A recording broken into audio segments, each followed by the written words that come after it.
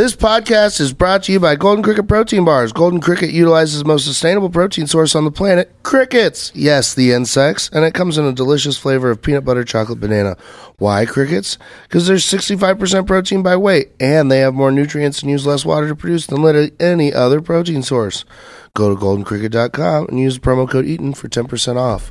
We're also brought to you by Joker Designs, Jokr Designs on Instagram. Go and get yourself a holiday bong. It's the best bong in America. It's American-made glass, honeycomb percolator, 3 parts, modular. Have fun with it. You could even add like 8 of the honeycomb perks in a row. Get real crazy with it. Screw them all together. Have a good time. Use promo code EATON there as well and have some fun and get really high. And now it is time for Highly Social. Today's guest is the wonderful Jeremiah Parazzo. Hello. Hi, Mike. Welcome. Thank you.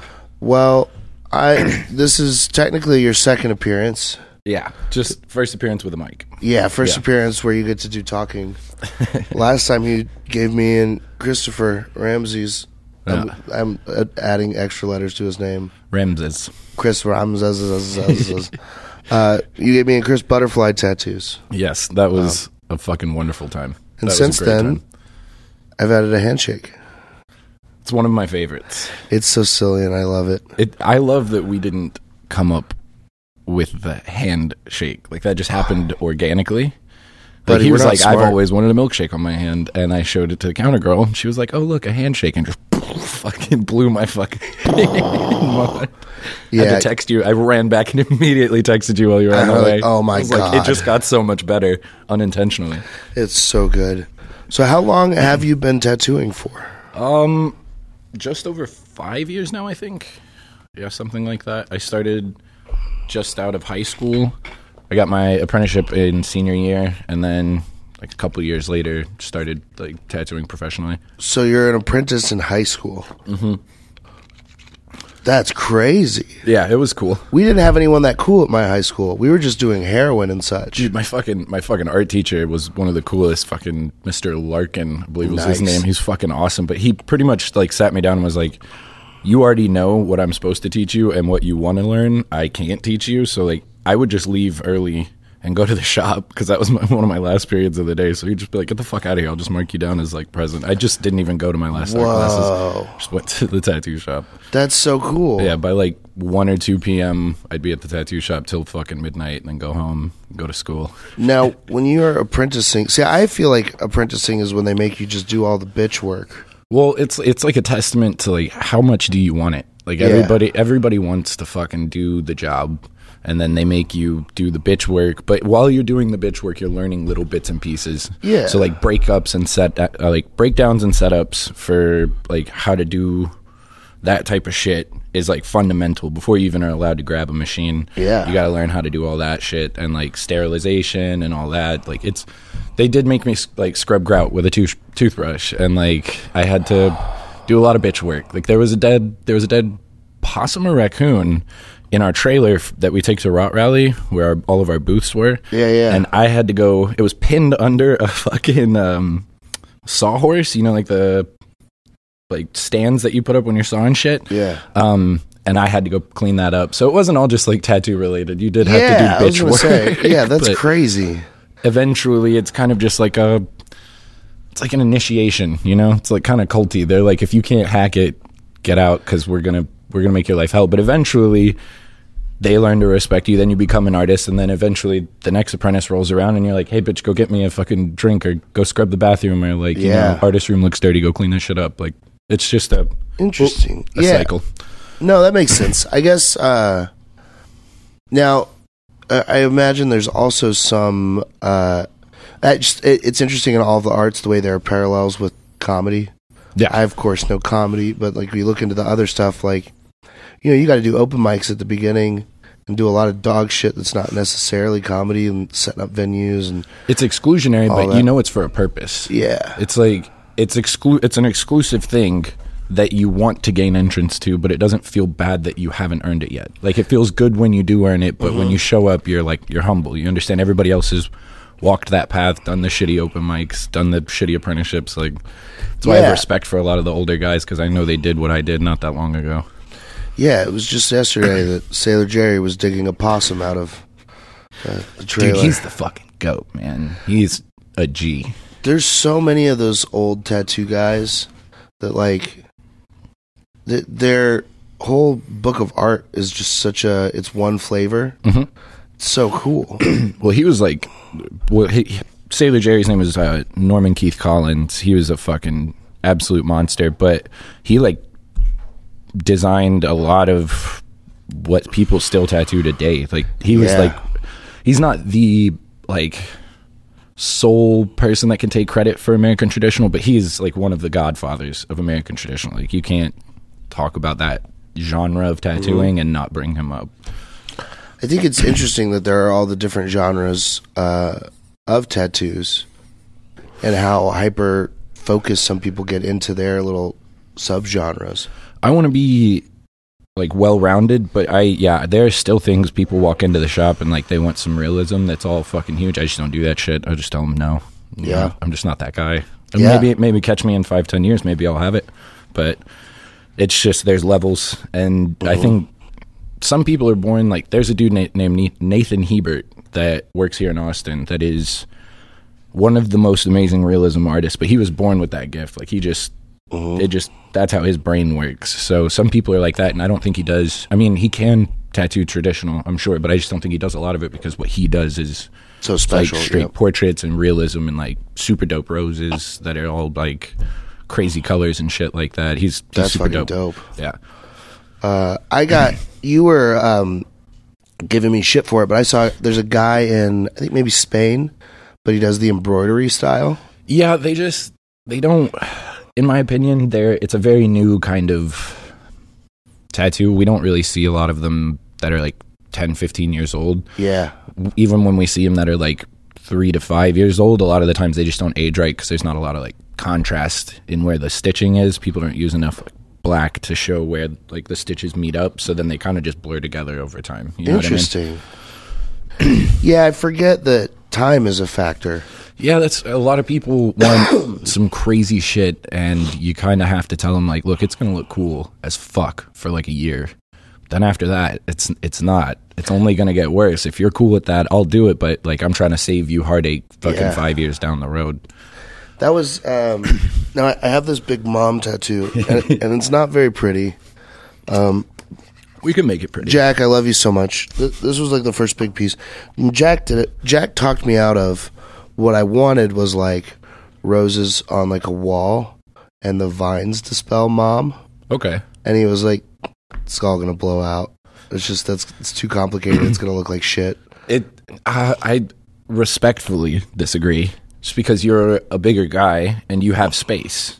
Like, much space. Like a whole shoulder. You could definitely do it, but I would tell you straight up it's going to need to be very big so that it doesn't get all muddied together and fucking have big problems. But I think a part of it, too, was that I was, like, young and broke, so I was going to pay for it, like, $100 at a time. That's fair. Yeah. So, like, the first part of it was just the line work, and then I paid to get some color done, and then paid some more color, and I made some of my friends do that when I was an apprentice. They would want a whole piece, and I'd be like, look, I'm going to do the lines today. You're going to come back in a month or two when I've learned some more shit. Yeah. And then I'm going to do it better than I would have today. And so I've definitely, I recommend doing that, especially when you're, like, fucking, I don't know how early he was into tattooing. You know, I don't either. It's, so I got introduced to Jack from my friend Calvin. Calvin I met in, like, the recovery world. And he had been in prison and learned to tattoo in prison. He had done his own shins. Oh, but he did his own shins? Yeah. My God. To practice. That's fucking tough because you can't, like, tattooing yourself is fucking ridiculously difficult in and of itself because you can't, like, rotate around the piece. Like, I could move around your arm, but if I'm tattooing my own arm, like, I'm stuck in a set amount of positions. Yeah. And your perspective is warped because you can't see how it looks from fucking, you know, a foot or two away. So that's tough. And the shin is no fucking joke. My God. Ugh. There's a few guys that, like, I've seen that learned in prison that aren't terrible, but I think a lot of those guys end up, just because it's unconventional, they learn to tattoo unconventionally, and it's not as efficient and sometimes doesn't look as good. Well, so Calvin didn't ever get like into tattooing out in the real world, but he had collected quite a bit of art while he was in there, and he had this angel that went down his ribs, had real nice titties, and it was just beautiful details. But the guy had done it with a staple, and it was just a staple and burnt shampoo, and it was like 23 hours. Fuck. And it was just fucking gorgeous. It was such a pretty piece. And when me and Calvin went to go get tattoos, he found Jack and was like, I trust this guy. So I was like, all right, I fuck with him. Holy shit. And so Jack did a bunch of mine. Hell yeah. But it's a good way to it's a good way to like survive, make a like sense of security for yourself if you're in prison. That's why I don't ever plan on going to prison, but I thought about that when I was if the world goes to shit or I end up in a prison, like if everything crashes, everybody's still going to want tattoos. No matter where I'm at, people are going to want tattoos. So it's a pretty relatively safe option as far as career goes. Yeah, as long as we don't have another fucking pandemic. People may not like this, but I made good money over the pandemic because nobody could go on any trips, nobody could go to festivals, nobody could do anything. Yeah. The bars were closed, but we were open. Like we got open, and I've heard it's in part to one of the men that I work with now, like that he takes credit for that. They know people who know Abbott or some shit like that, and they're essentially like, hey man, we're cleaner than hospitals.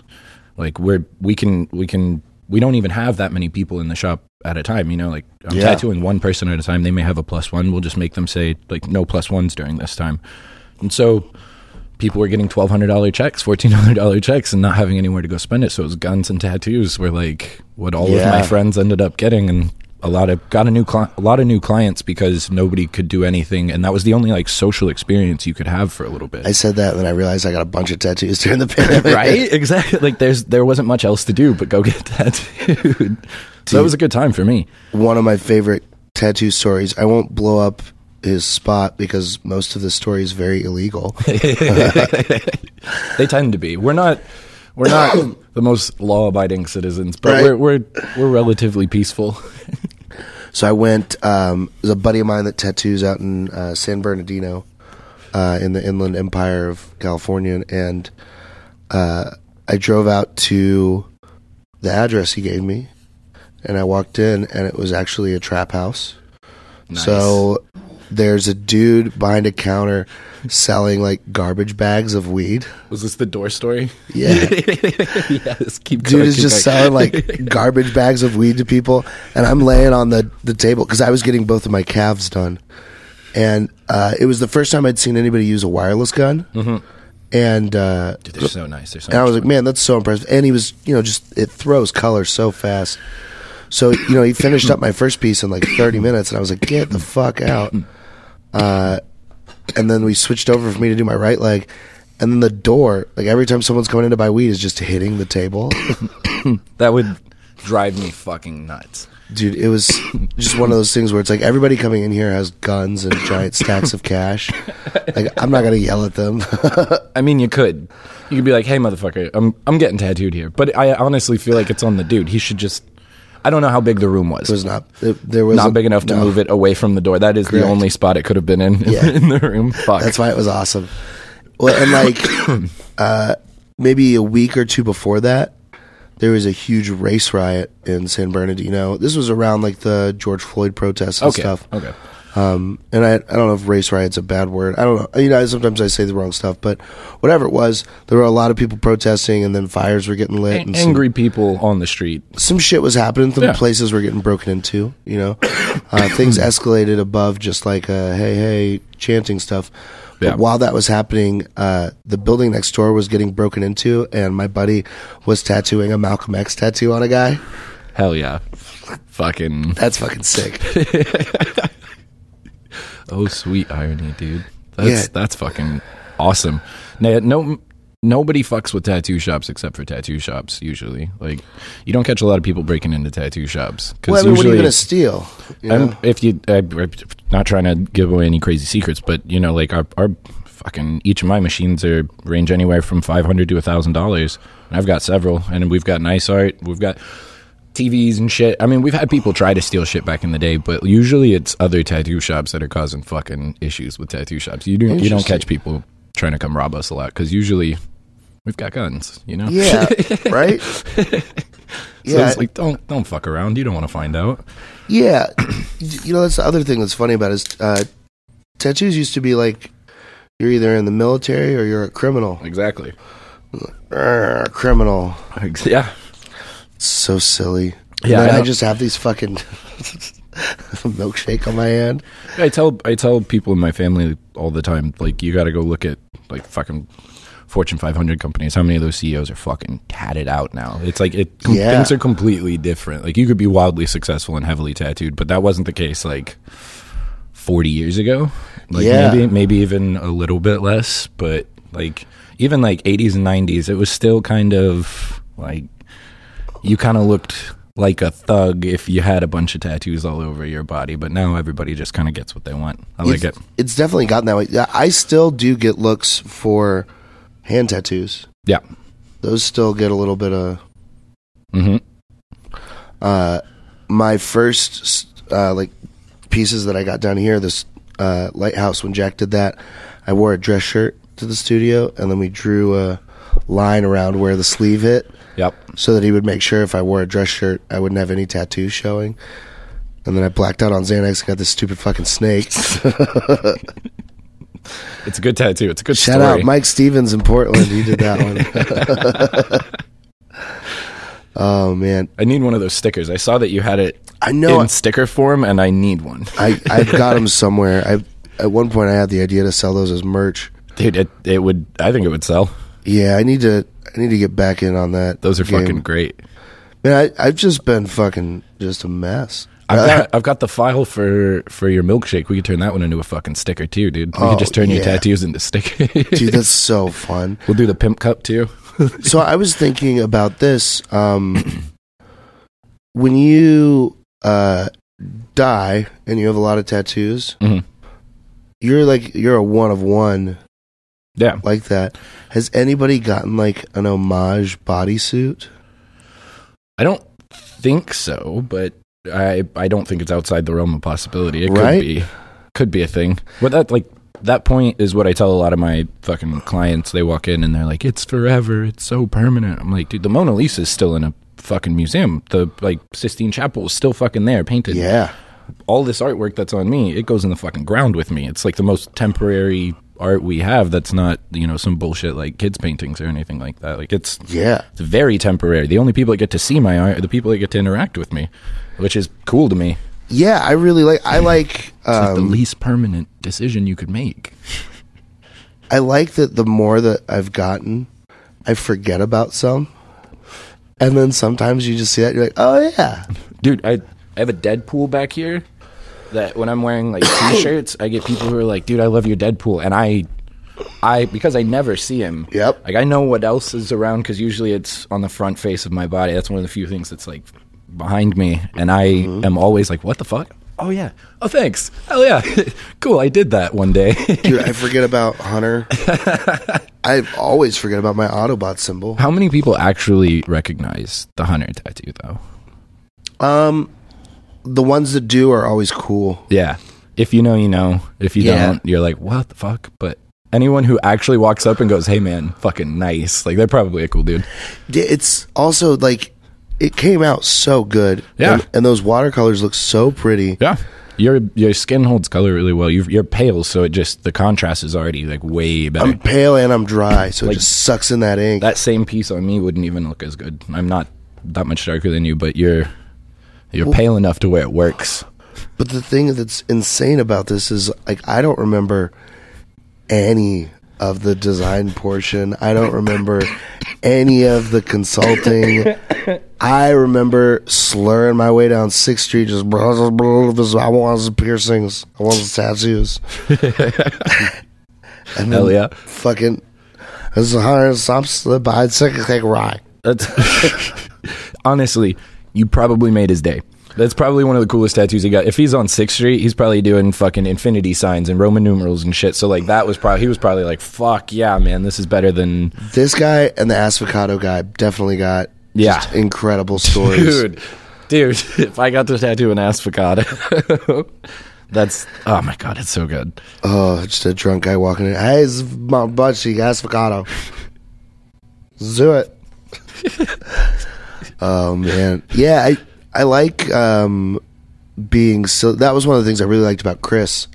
Was agreeing to that tattoo. He's like, fuck it, it's just tattoos. Dude, I didn't tell him. I think I told you like an hour or two because we hadn't really decided on what you guys were getting. A little behind the scenes. I just fucking was thinking of like pun type tattoos, just looking around, seeing what I could find. And I saw a horse fly, and it was like a horse head on like a fly body. It was very weird. And I was like, fucking butterfly. So I drew it up, and Chris had no clue. You had a little bit of an idea. Chris walked in the door, and I was like, you want to see what you're getting? Yeah. Exactly. And he was like, fuck yeah. Like, he wasn't, he was a little surprised, but he wasn't like, oh, fuck, no, I'm not, I didn't agree to anything. He was like, let's do it, man. Fuck it. Yeah. We're doing it right now. I like that. He was, I don't really like when like people that too. take those tattoos too seriously. Like, fuck it. Just, yeah, it's get the just tattoo. on your body until you die. yeah. Plus, like, now you have a cool story. At the very least, it's a conversation starter. Yeah, at the very least. And like, you could add more around it.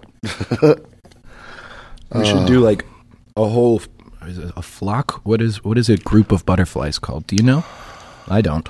Damn, they have cool names. That used to be one of the ways that rich people would A murder of butterflies? show that they were like rich. Is all of the rich hunting guys would know all of the different names for the groups of animals. Yeah. That sounds about right. Butterflies. Are we looking it up? No, it's so cool. It's called a kaleidoscope.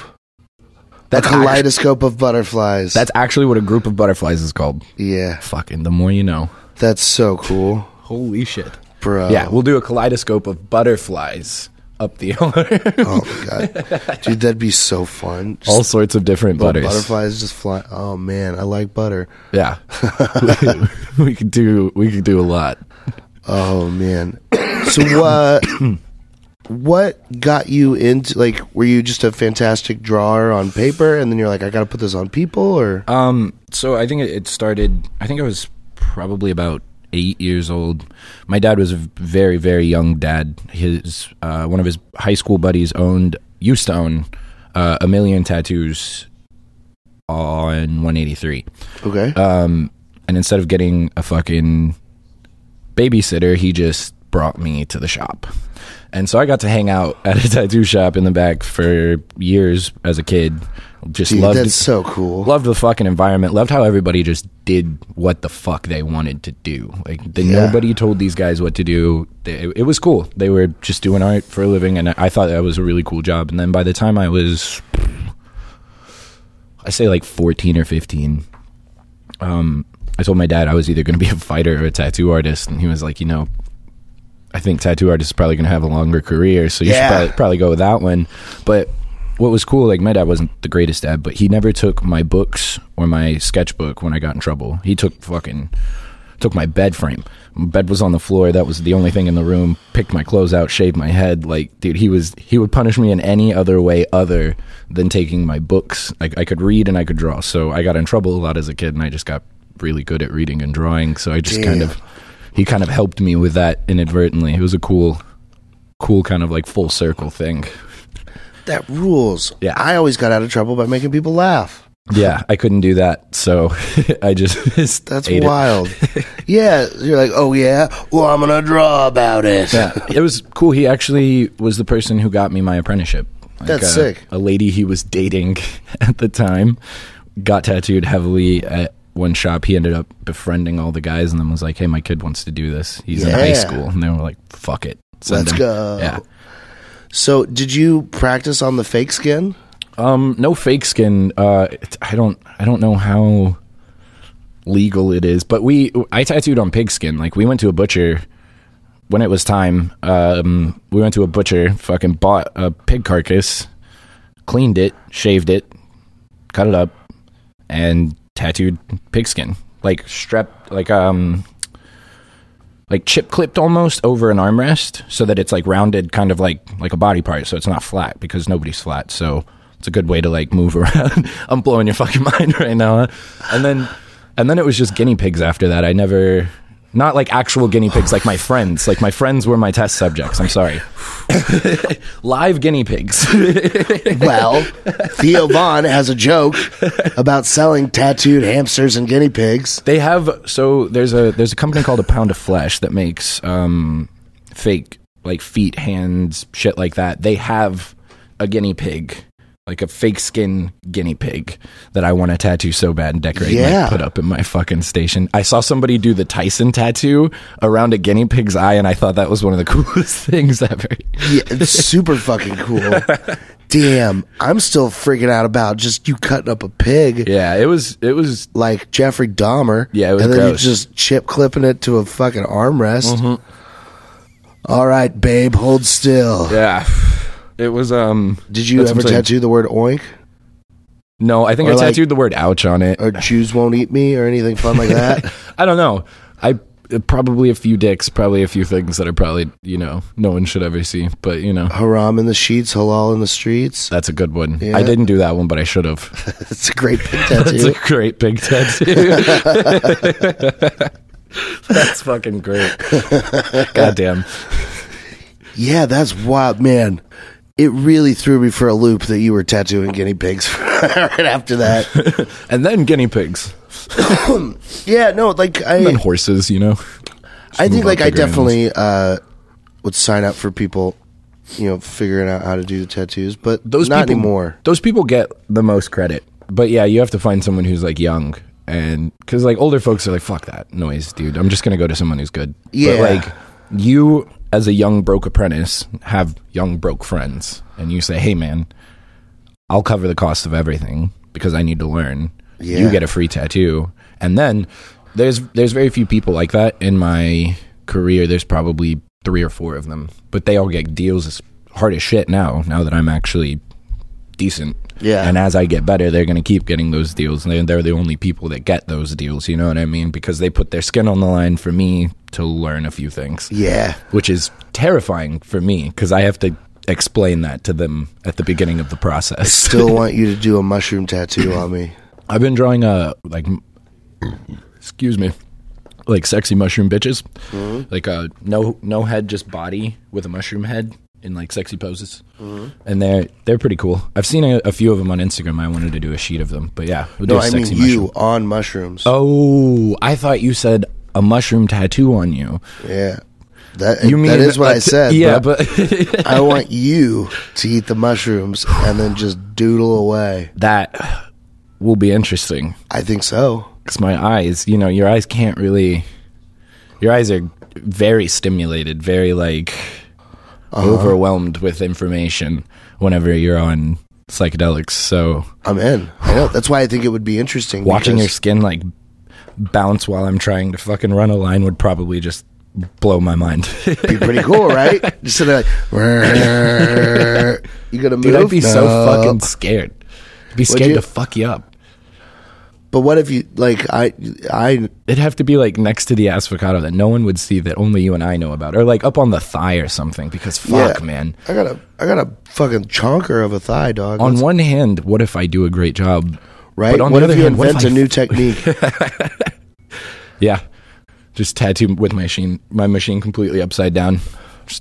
Who knows? Maybe there's something that maybe you accidentally mix some inks and then they blend under the skin in a cool way. Maybe. I'm willing to admit it's a possibility, but it's still kind of like, oh fuck. I've never tattooed not focused as fuck. Yeah. So it's an interesting like proposition, but it's also kind of scary because like I've never tattooed like not sober. It's one of those things. There are a couple of comedians that I know that will take a tremendous amount of drugs before some sets, but not all of them. Yeah. And I think if you're a fan of that comedian, and I'm talking big name people, famous touring, sellout shows type comedians. Yeah. Like Big J will take a Molly No shit. And go on stage. Big J's just rolling balls while he's slinging jokes. And like Shane Gillis took one with him one time, and they shit. And, they had that conversation. But to me, so it's like, doesn't Shane just get like mostly like just plastered before show? Yeah, the boy can drink. But so that's the thing is, like, if you see them sober and you see what their brain makes, and you know what it makes when everything's working all right, and then you throw a drug in there, and then you see what their brain makes with that drug, it's just a new flavor of them. Yeah, it's cool because inhibitors are turned off. Like some things where sober them would be like, don't fucking say that. Like drunk them or rolling them is like, you know, I think I'm going to go for it. Yeah, so you on mushrooms like... That's true. I might be like, oh, that wouldn't make sense, but on mushrooms I'll be like, oh no, this is the way. This is the beautiful. Way this is the way we do this. Duh. Yeah. Who knows? I don't know. I think it's interesting. I've also really liked... I've been watching some drawing ciphers. So what they'll do is a guy will start off with like a shape. He'll draw a shape, and then the guy will be like, now make it a horse. And then the guy will start making it a horse, and while he's making it a horse, and be like, but that horse is a butterfly. Dude, is it on the whiteboards? Yeah. Dude, I've seen those fucking guys. They're amazing. So cool. He'll fill up a whole whiteboard, and like as far as I've seen, because I've seen some of the full lengths and then I've seen it like clipped up, but I've seen some of the full lengths. He doesn't erase. Like the dude's fucking it's like he sees it on the board and he's just tracing over it. Like it's already mapped out. And as soon as he throws, that dude that's next to him throws something else in the mix, his brain's already like, oh, this is where that would go. Like without even, like he'll take like a brief pause to like look at the like you said, the horse is a butterfly, and he'd like. And then just it would be there, fucking perfect. It'd be fucking crazy, dude. Those Part guys of me are awesome. is ruined by the internet and thinks like, yeah, it's probably on there already traced where we can't see it, and then it's just an act. Maybe, but even if it's an act, his hands are steady. He's doing cool shit, but it would take some of the magic out of it if we found that out. I like to just believe things are magical, you know? Who was it? It was last night that fucking... Oh, it was Zach doing the magic trick, and somebody who was like, you know, he just... I was like, no, just let him have the magic. Let him have it. He's wow! I was like, yeah. Would you rather him do that or just be like, oh, okay. Like, blow his mind, dude. Fuck it. Dude, last night was one of my favorite moments in the history of Cutthroat Karaoke. It is super niche. It is super niche. Only a few people that watch this are actually going to know. But we were the men who gave... Like, I have a lot of friends, and most of my friends have decent money. If somebody asked me for $20, I'd be like, use your own $20. But I was like, we should. You think we could keep him going? Like, you think we could pay? He's like, give me $20. I fucking shot over to him, like, immediately. It was us. Dude. It was us.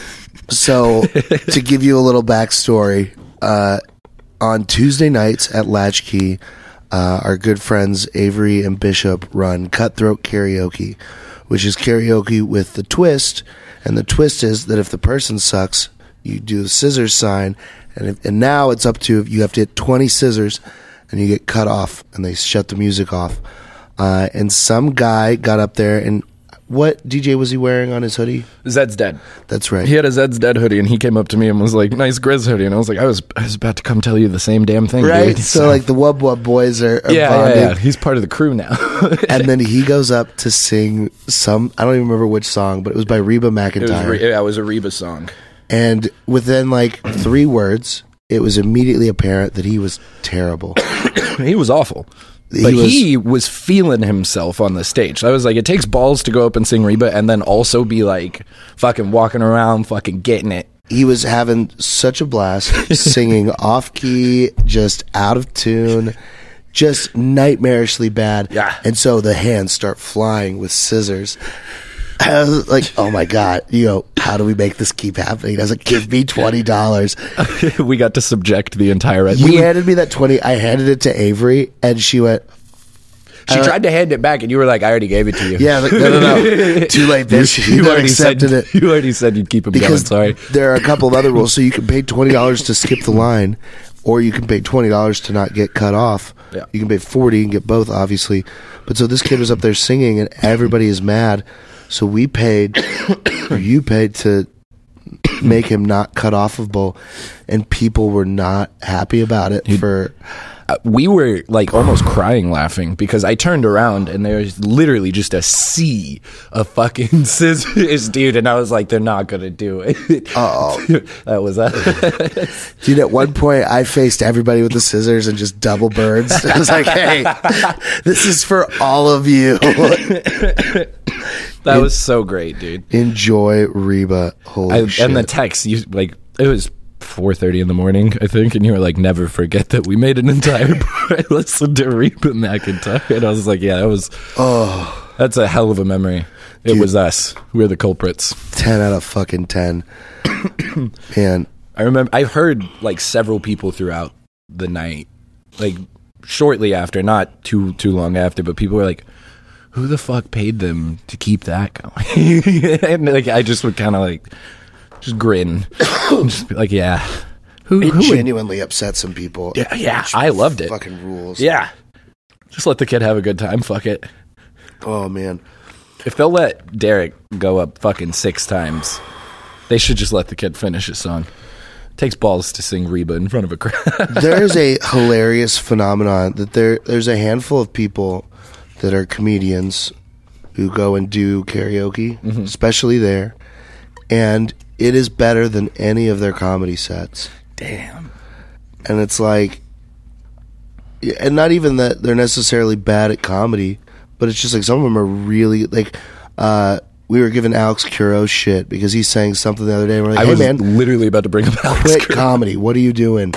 You sang so beautifully, Alex. Why are you wasting your time with your silly ha-has? Well, he's got good stage presence, but he's a fucking actor first, and then comedian. So I think that's where that came from. And then what? I feel so bad. The one who used to be like a professional singer. Oh, you're thinking of Morgan Linewall? Morgan, yeah, same thing. Like he's got experience. Yeah, he's like a Broadway guy. Of course, he's going to be a monster. He's a musical dude. Yeah, so he knows how to work a crowd and play stage presence. It's just so funny. I wish that there was a way they could bring that over to the funny land. Bo Burnham-esque shit. Yeah, make something up a funny like that. song or something. Yeah, there's got to be some kind of intersection for them. But I mean, like, it's not my place. You figure out. You guys do whatever you want to do. You're good at singing. It's a good idea though. There aren't too many people in that like musical comedy space. There's very few. I just fucking yesterday when I was at work, we were listening to Eddie Murphy's old songs from back in the day, dude. Boogie in Your Butt. Have you heard Boogie in Your Butt? No, I have not. Oh my God. We're going to have to listen to that after this. He's hilarious, man. Yeah.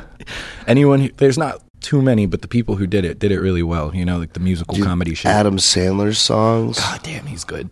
He's touring my soon. Bush. Yeah. Was it the Goat song? Oh, yeah. The Goat song fucks, man.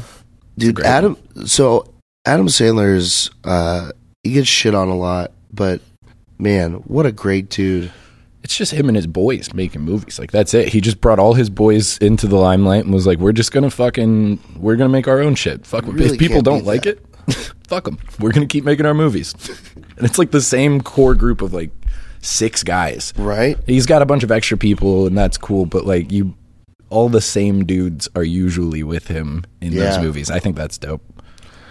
Yeah, man. He put out that special too. That last one that he did.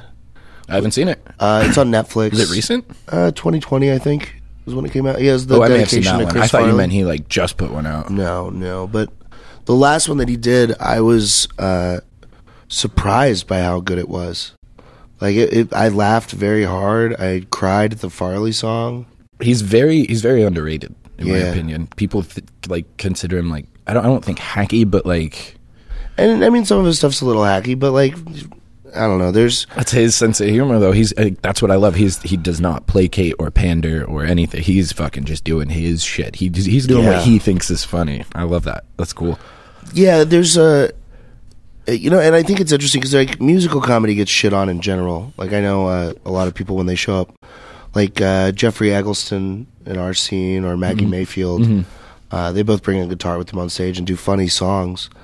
But like they don't get the same respect as like just a regular comic.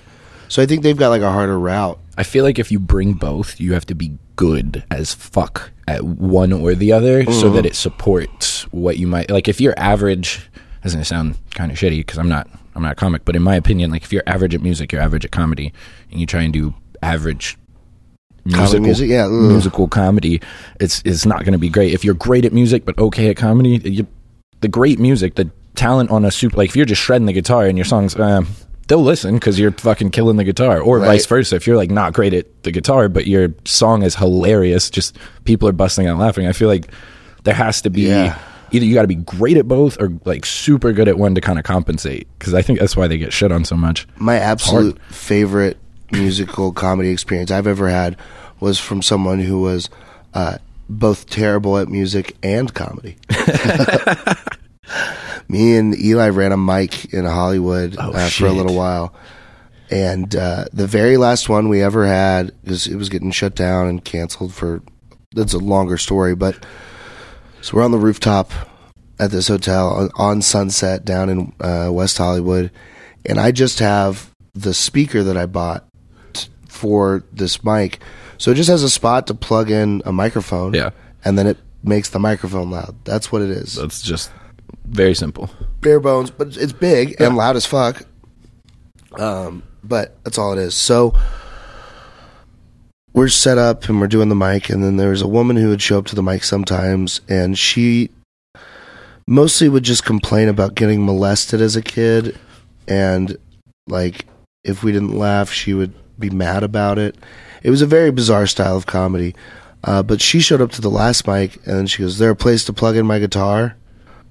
I said, "No, you can either have guitar or microphone." And she said, "Guitar." Holy shit. So she plugged in an electric bass guitar and would just go, "Bow," and then tell her terrible jokes over the top. And jokes is a generous term, but she would just talk over this bass. I was going to say, she just spoke. But you couldn't hear her because she didn't have a microphone. She was just hitting a note and screaming at the fucking crowd. And it was one of those things where it was so bad that it was fucking hilarious. Oh, those are the best. And it makes me feel kind of guilty because they know when you're like laughing, or when you're it's because it's so bad that it's good. Yeah. And they can wear it or they can get mad at it, but like you're doing something that's entertaining. It may not be entertaining in the way that you thought it was gonna fucking be, but it's entertaining. But boy, howdy am I enjoying it. Yeah. Yeah, there's it's interesting because there's like that concept of like in wrestling, like CBD, baby. Sorry to interrupt you.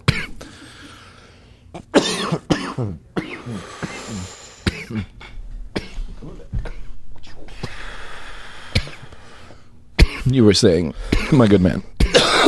There's a concept that they call... Went to a comedy show. The heel in wrestling, where like it's you play the bad guy and everybody hates you, and it garners up more support and energy for the match. It's kind of understood that you're playing the bad guy, so no one genuinely hates you, but it's still... You know your lane. You're leaning into the bad guy side of things, and I think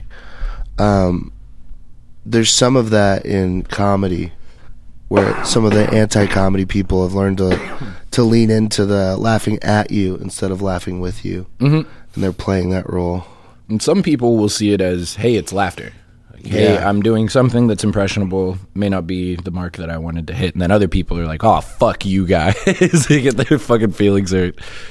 That's always the worst. I think it's better. There are a few comics that I've seen here in Austin that are like, they'll go up and shit's just not working the way they want it to, but people are laughing kind of like awkwardly, and instead of being like, you guys suck, they'll be like, man, I suck right now, don't I? And everybody is immediately back on like, yeah, you are sucking, but all right, what's he going to do with this? Like, is he going to save it? Is he going to save it right here? He's acknowledged, or she's acknowledged either, but they've acknowledged that things aren't going the way they want to. Maybe they've got something up their sleeve now, instead of just keep like fucking doubling down on it. It's interesting to watch the way that different comics handle a bomb and like what different bombs look like. Like we went to East Austin Comedy Club last night.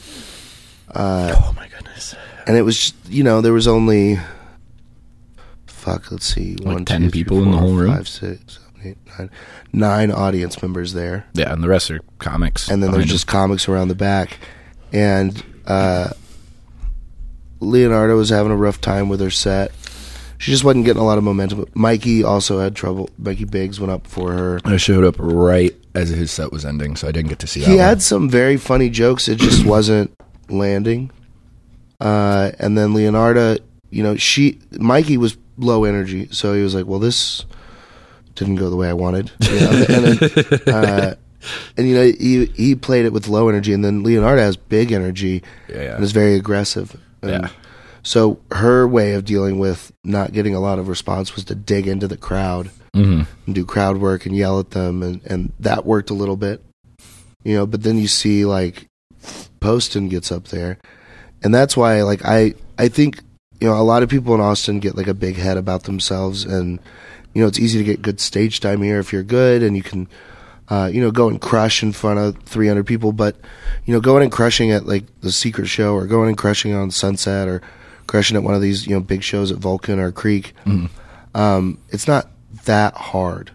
Yeah, they're there to laugh. It's a good comedy crowd. They're full. It's okay that everybody starts laughing, so it's kind of infectious. You get a couple people in an audience of 300. You get like 10 people to laugh. The rest of them around them are going to get comfortable enough to keep laughing. But you've got 10 people to win over. Just 10 people. You got to get like a couple of them to howl. And that's when you see like there's levels to it, because Derek is like him and Hassan I think are at a next level in terms of Austin comedians. But Derek takes that room and turns it into like all of us laughing so hard it hurts. He's so good at making it feel like you're just hanging out. Like you're just hanging out with Derek. And that like he's personable to the point where like it's almost like it just feels like you're chilling. Like it feels like he'll go up and start talking to everybody in the crowd. He'll learn everybody's fucking names. Remember everybody's names throughout whatever the fuck story he's telling. And it makes it feel so much more like personable, man. Like it's just fucking, you can relate to it easier. He drags you in, and now you're not just listening to him tell jokes. We're all doing joke. We're all in on the joke. Kind of, we're all part of it. Yeah, it's really cool to watch. He's fucking super talented, dude. Super talented. Yeah, he'll be a household name soon. I mean, it's just so humble. Time. So humble for like, I don't know, maybe I just haven't spent too much time with Derek, but every time I see him, I'm like, you're fucking really good, right? And he's like, stop it. I'm like, no, take your fucking roses, man. You're good. You're really good. Fuck. Yeah, I mean, we had one of the greatest conversations. I didn't mean to cut you up. Good. I not to blow up his spot or anything, but I did have to ask him about his like Daisy Taylor experience. Oh yeah, and we had a good talk about that. I won't give any details, but that was so funny. Ask him about it. It's fucking hilarious. Dude, so good. It's so awesome. And like, I'm just some dude. He didn't have to talk to me about it, but I walked up and was like, so I have some questions. Yeah. And he was like, I have answers. Happy to answer, dude. Yeah. It was cool. Dude, that is one thing that like I really look up to him and admires, that he is always very kind to everybody and has conversations. But also like he also doesn't like bullshit. No. Like he talks shit. Like he'll talk shit to you. He'll bust balls, but like if you ask him like legitimately, what do you think of this? He's got a real answer that's not just like he didn't fucking word vomit. You know what I mean? Oh man, dude, just turned into the Derek Poston fan club. Great. Yeah, I know, right? Today's episode is how much we love Derek Poston. No, it's just it's really cool. I told a few people like we're at like a really special place in Austin comedy, because there's a lot of fucking killers doing and big shit here right now. More moving like every fucking day. Like people, there are a lot of big names that came here, and now it seems as if the rest of them are trickling in. Like a couple big names really brought the attention, and now everybody else is like, well, fuck California. I'm just gonna go to Texas, right? And it's awesome because we get cooler shows. Yeah, we get fucking bigger crowds. We get cooler venues. Like whenever all these people with all this money come, they're gonna want to help the scene. You know what I mean? A lot of them, maybe not all. Maybe there's some greedy people. At some point, I really want to get tattooed on stage during comedy. Yeah, we could do it. I think that the struggle for me is I'm pretty animated. Yeah. I move around a lot. Yeah. So finding a way to sit still and still tell jokes. So I think you could, like, if we had you sitting up in a chair and it was something on your arm, you could go like this and be talking to the crowd, like from a chair. Yeah. But I think that would be the only way. And even then you'd still want to, like, move this hand, you know? I know. Dude, it would move on its own. I'd have to be fucking strapped in. Yeah, I was going to say, we could fucking zip tie your arm to fucking... Right? But I love the idea of letting a live audience pick a dumb tattoo, like in real time. We could do it like, if you go up like third or fourth, when they walk in, you just got to fucking, before they go sit down, have a sheet of paper. This one, or this one, and just tally I bet votes. we could set it up. My goal for next year, for 2023, is to do my first hour. Hell yeah. The longest I've done on stage right now is 48 minutes. That's pretty damn good, though. Yeah, it's good, but like, and then that's enough to headline some places. But like, I want to be able to do an hour. That's the job. Our job is to go there and deliver an hour of comedy. Yeah, and I haven't gotten there yet. So like, 2023, I want to be able to do an hour. But when you have an hour, that's a lot more time to work with up there. And I definitely want to release something again next year. I mean, I did a half hour this year, so and it's great. It's I liked it. I like it. But you know, and now a lot of that story has more pieces to it, so it'll be interesting. But I think with more time like that, I think integrate that. I have a question. Is the hour like kind of like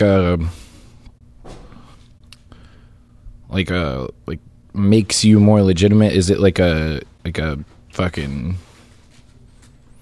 like you've benchmark? Reached a certain benchmark, I guess, if that's a good way to put it.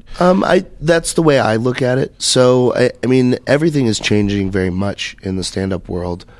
And like, if you notice around Austin, there are more showcase shows than there are traditional host feature headliner shows. Yeah. But as you go around the country, and a lot of the stuff that are paying gigs, it's for host features and headliners. Mm-hmm. And so I'm trying to get to a place where in really great markets, I'm a feature, and in smaller markets, I'm a headliner. And to headline in smaller markets, some places 45, some place an hour, just depends on the spot. But I feel like I should be able to do an hour to earn the spot of headliner. That's what a headliner is to me, is somebody that can do an hour at the end of the show. Yeah, and it's a good hour. Like, they know they're there and they know what they're doing. You know. Yeah, you've got an arsenal, and in that arsenal is a fucking hour, which I think is like a heavy hitter kind of thing to say. Exactly. Like, I've got an hour, not I've got 30 or 40 minutes that I could do for you. Bingo. You know? Yeah, that's cool. I like that. I don't know, that world seems kind of crazy in that, like, they're same with like tattooing, like any art form. There's certain levels that you get to that a lot of people don't quite understand. But when you're like, oh, I've been doing this for this many years, I really should do this because this is how a lot of people are doing it, or a lot of people before me did it. Like, this seems to be the path. So what's like your next benchmark? I think private studio, where it's just me. No hours, no shifts, just scheduling tattoos, going out and like marketing myself, and then just having my own space, so I don't ever have to be in a shop and not tattooing. It's like dead days where I'm at, which is, I mean, we're thankful for the dead days because a lot of the times we're super fucking busy, so the dead days are cool, but I'd rather spend my dead days at home and then just be at the shop only tattooing. Get in there, tattoo for 6 hours, get the fuck out, and then that be the move. So I think that's the next benchmark, and then after that, I think it's just owning my own shop and then hiring other guys. But I think it's the same kind of way in comedy where like you really need like years of experience. That's all it is. Like, I can't go to an artist that's been tattooing 20 years and be like, hey, I've been tattooing 5 years. Will you come work at my shop? That's not how that works. You know, you got to put a little more skin in the game for them to even hear you out. And I feel like it's probably the same way with comedy. Like, someone who just started, who approaches a big name, like, hey, I want to put you on my show, I'll be like, yeah, okay, buddy. Like, yeah, it's interesting. I mean, and a lot of people have different minds. I was told very early on never to say no to a show, because it's always an opportunity. You know, no matter what happens, even if it's a terrible dog shit show I've done them with one or no audience members. You know, like even if it's that, there's a venue that knows that I will show up when I'm supposed to be there, and there's a booker that knows that I'll come and do what I said I would, and like you never know who's gonna make it. You never know who's gonna be the next sensation. Nowadays, especially, you can go viral for anything. Yeah, I was going to say, you don't know who's in the back of the room. Like, what name may have shown up to your show, real small show, who now knows who you are. Like, you can know that right now. I think that's the big difference between your art and my art, because I got to say no sometimes because people's skin is on the line. Yeah. like a bad set does suck, but it doesn't affect people as hard as a fucked up tattoo. Oh, for sure, yeah. There are times where I'm like, I got to say no, sorry. Yeah, there are bad sets that suck, but like the worst thing that can happen on a bad set is like you're sad. Yeah, you're like, oh, for a little bit, and then you have another set. Book the next set, and you're like, all right, hopefully that one's better. Yeah, tomorrow will be good. Yeah, bombing a tattoo is not fun. Ooh, I can't imagine. Doesn't happen often. Like if it happens a lot more often nowadays. Not for me, but for like fucking self-taught artists. I say that with like such disgust, but your apprenticeship is to avoid a lot of those mistakes that your predecessors are teaching you to avoid. If you don't have someone mentoring you and being like, hey, back in the day, I made these fuck ups, so you should not do that. Yeah. Like, you start making all those mistakes and you have to fucking accumulate that knowledge, but in accumulating that knowledge, you're fucking people's skin up. So, like, I think, in my opinion, it's better to, like, learn and then get to it. Because, make those fuck ups on pigs and guinea pigs. Fucking up a tattoo is rough, dude. Yeah, I mean, you see them online where people forget a letter or spell something wrong, and it's my worst nightmare. Dude, when I do any words, I give it to the client. I make them read it. If they're with anyone, I make them read it. But then I go to everyone in the shop. I'll go to every single tattoo artist. I don't give a fuck if you're tattooing. Look at this. Read this. Yeah. Is this good? Don't fuck with me. Right. What's great, I had recently, I don't remember the name, so I'm glad I can't repeat it. But this gentleman didn't spell his kids' names right. It was on him. He wrote them down. I still had the paper that he wrote them down on. And then his wife got super mad. He messaged me and was like, yo, my wife is pissed. Like, I did not spell my kids' names right. And my heart dropped because, like, technically I fucked up. But, like, that's, it was a brief moment of, like, oh, damn. But, like, then I was like, I did my job. That's it. Like, he's got to feel fucking terrible, dude. Dog, you spelled your own kid's name wrong? That's your kid. You came up with the fucking name. What the fuck did you name your kid? You don't know how to spell that shit, dog. Dude, it was something like Alicia or something like that, just spelled wrong. Like, something, like a really common name. I don't think it was Alicia, but it was something along those lines where it was like Stephanie or something, where it was like either a PH or an F or something like that. And he fucking, whiffed that one. And his wife was pissed. He was like, we got to cover it up. Can we change? He asked me if I could change it. I was like, no, there's no way to switch letters around, man. We got to cover that. Yeah. That's got to get covered, and we can put the name somewhere else. But yeah, that was the most recent. That's so funny. Fuck up, but it wasn't my fuck up, so I don't feel that bad about it. No, that's fucking awesome. Yeah, there've been a few times where you don't like cross a T and it's an L. Yeah. And then you're like, fuck, come on back. But like those are I usually, any fuck up that I've had is really easily fixable. I don't think I've ever had any like unrecoverable tattoos. Hell yeah. Those are bad. Yeah, I can't imagine. I mean, I got some rough boys. Yeah, but those are stories, man. Yeah, they are. Those are dope stories. They're fun. Yeah, I think that's the best part of all of them is there's just fucking stories for days. And you have the added slight excuse that they were mostly drug induced. So when you say that, people are like, okay. Yeah. You probably didn't sit still, and you probably didn't go to somebody who was like super legitimate, but maybe. You know, I mean, like I don't know. I like tattoos. They're fun, and like some of them are very silly, but still really good. Like the donut is a great tattoo. That was one of the first things whenever we first met. I was like, a donut tattoo is absurd, but it's so well executed that like you gotta respect it. Shout out Tommy Omega, dude. It's a damn good tattoo, man. I love that guy. That pink is fucking in there, dude. So that one wasn't even really drug induced. I say it on stage, but I used to work for a company called Consolidated Coaching, and I helped coach loan officers, and I helped run a loan officer coaching company. Fuck, dude. Yeah. Shout out Scotty Boy. Check out Scott's On the Edge podcast. I was a guest on there recently, but so I'd help Scott work, and it was funny because everybody else in the office is there. They're loan officers, or they work in the mortgage side of things. So they're there at 8 a.m. and they're out at 5 and they're making really good money and they're working really hard. And then I come in like 10, 10:30, 11, pretty hungover. I leave around 3, 4.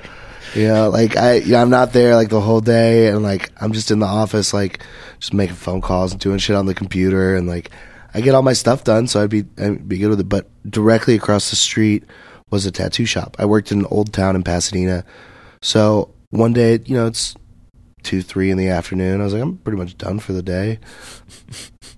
I'll go get a tattoo, and I walked over and I told Tommy he was there. I was like, hey, you guys have any openings? He's like, yeah, I'm chilling. And I was like, I've been thinking about this for a while. I want like a traditional, like American traditional, but like pink Homer Simpson donut. Yeah. It says Carpe Donut on like banners. And he was like, dude, let me draw that up. Yeah, and he drew it up, and he was like, yo, if you let me do this right now, I'll hook it up fat. This is a sick tattoo. Yeah. And he gave me, I don't remember what I paid, but he gave me an incredible price. Yeah. And you make a tattoo artist day like that, because we're not to knock any of like the fucking Roman numerals or the infinities or the hearts or whatever, but like in your head as an artist, when someone comes and brings an idea like that to you, you immediately go, when's the next time I'm going to be able to do something like this? Yeah. Fucking never. Like, nobody's ever going to get another Carpe Donut. Like, as soon as somebody says some shit like that, it's like, I'll be right back. Like, I'll fucking stay right here. Yeah. This is why I do this. These kinds of tattoos. Naughty Haunter, dude. Yeah, dude, Naughty Haunter. Fucking, I did a Nagato Hank Hill, and it says propane. Yeah. Dude. Like, those types of tattoos where you're like, I'll never get to... I did a Teletubby holding an RPG. Like... Those types of tattoos where you hear that and you're just like, this is why we do it. This is it, right? So what are like your top 3, like goofiest? Oh man, okay. The Teletubby holding the RPG, but there's a cool story behind that, because the girl who originally got it only wanted line work, and it was the red Teletubby. You could tell because of the fucking shape on his head. And he's holding an RPG behind his back, and he's like, yeah, his name is Poe. Poe? Okay. I just knew it was the red based on the shape. I didn't know his name. I wasn't that deep, but hell yeah. Poe, Tinky Winky, Lala. Yeah. Holy shit. Yeah. Damn. Holy shit. Anyways. So I did that tattoo, and it was okay.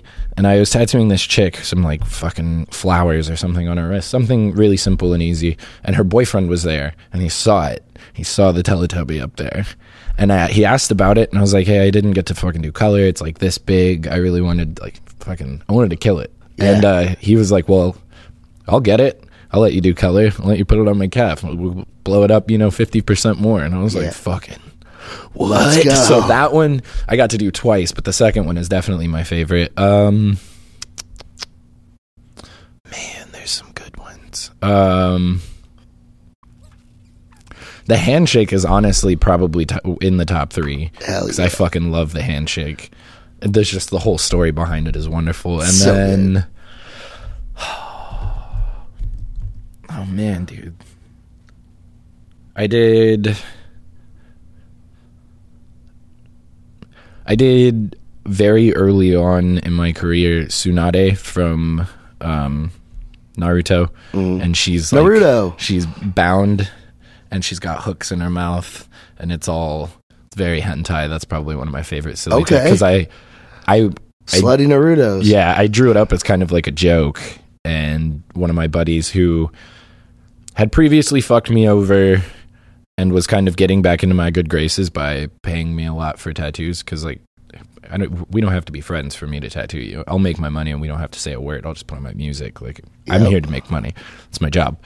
But he was trying to get back into my good graces, and decided to let me do that fucking huge Like she's very big. She takes up most of his thigh, and I love it. That's wild. That's one of my favorite like silly tattoos that people see, and they're just like, "What the fuck?" Dude? Yeah, yeah.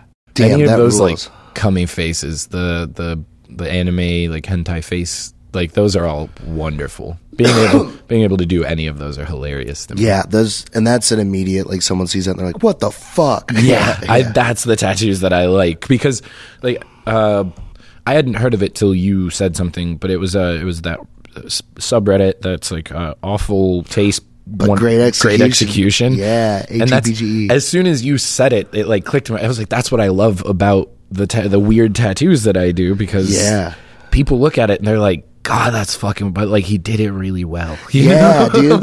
Like that's so fucking weird, but like, it's still good. Like the one with the guy that got the cat on his stomach, so the butthole's his belly button. Yeah, just like it came out really good for a just terrible tattoo. Yeah, where you hear it and you're just like, what? Yeah. The fuck did you get? And then you see it and you just, I want to hate it, but because it's, if it was done poorly and it was in poor taste, then it's just trash. Yeah. But if you just just fucking crush a fucking like weird as shit tattoo, people have to like tip their hat. They can't hate it. It's such a good feeling. I fucking love it. Where you're like, you want to hate it, but you can't. Yeah. That's my favorite kind of joke to tell too. Yeah. Is where they're like, God damn it, I hate that I'm laughing at this. You're like, that was so well crafted, but I cannot believe you son of a bitch. You got me. Fuck yeah. Well, dude, we'll definitely have to do a part 2. So, tattoos by Jerm, Jerm on Instagram. Yes, sir. You're at Atomic in Pflugerville right now. Yes, sir. Perfect. Well, go see Jeremiah. Go get a beautiful tattoo, or get a beautiful, terrible tattoo, because those are the best ones. Thank you so much for getting highly social. Of course. Thanks for having me on, dude. Yeah, absolutely. It's been a long time coming. Take care, everybody. Bye.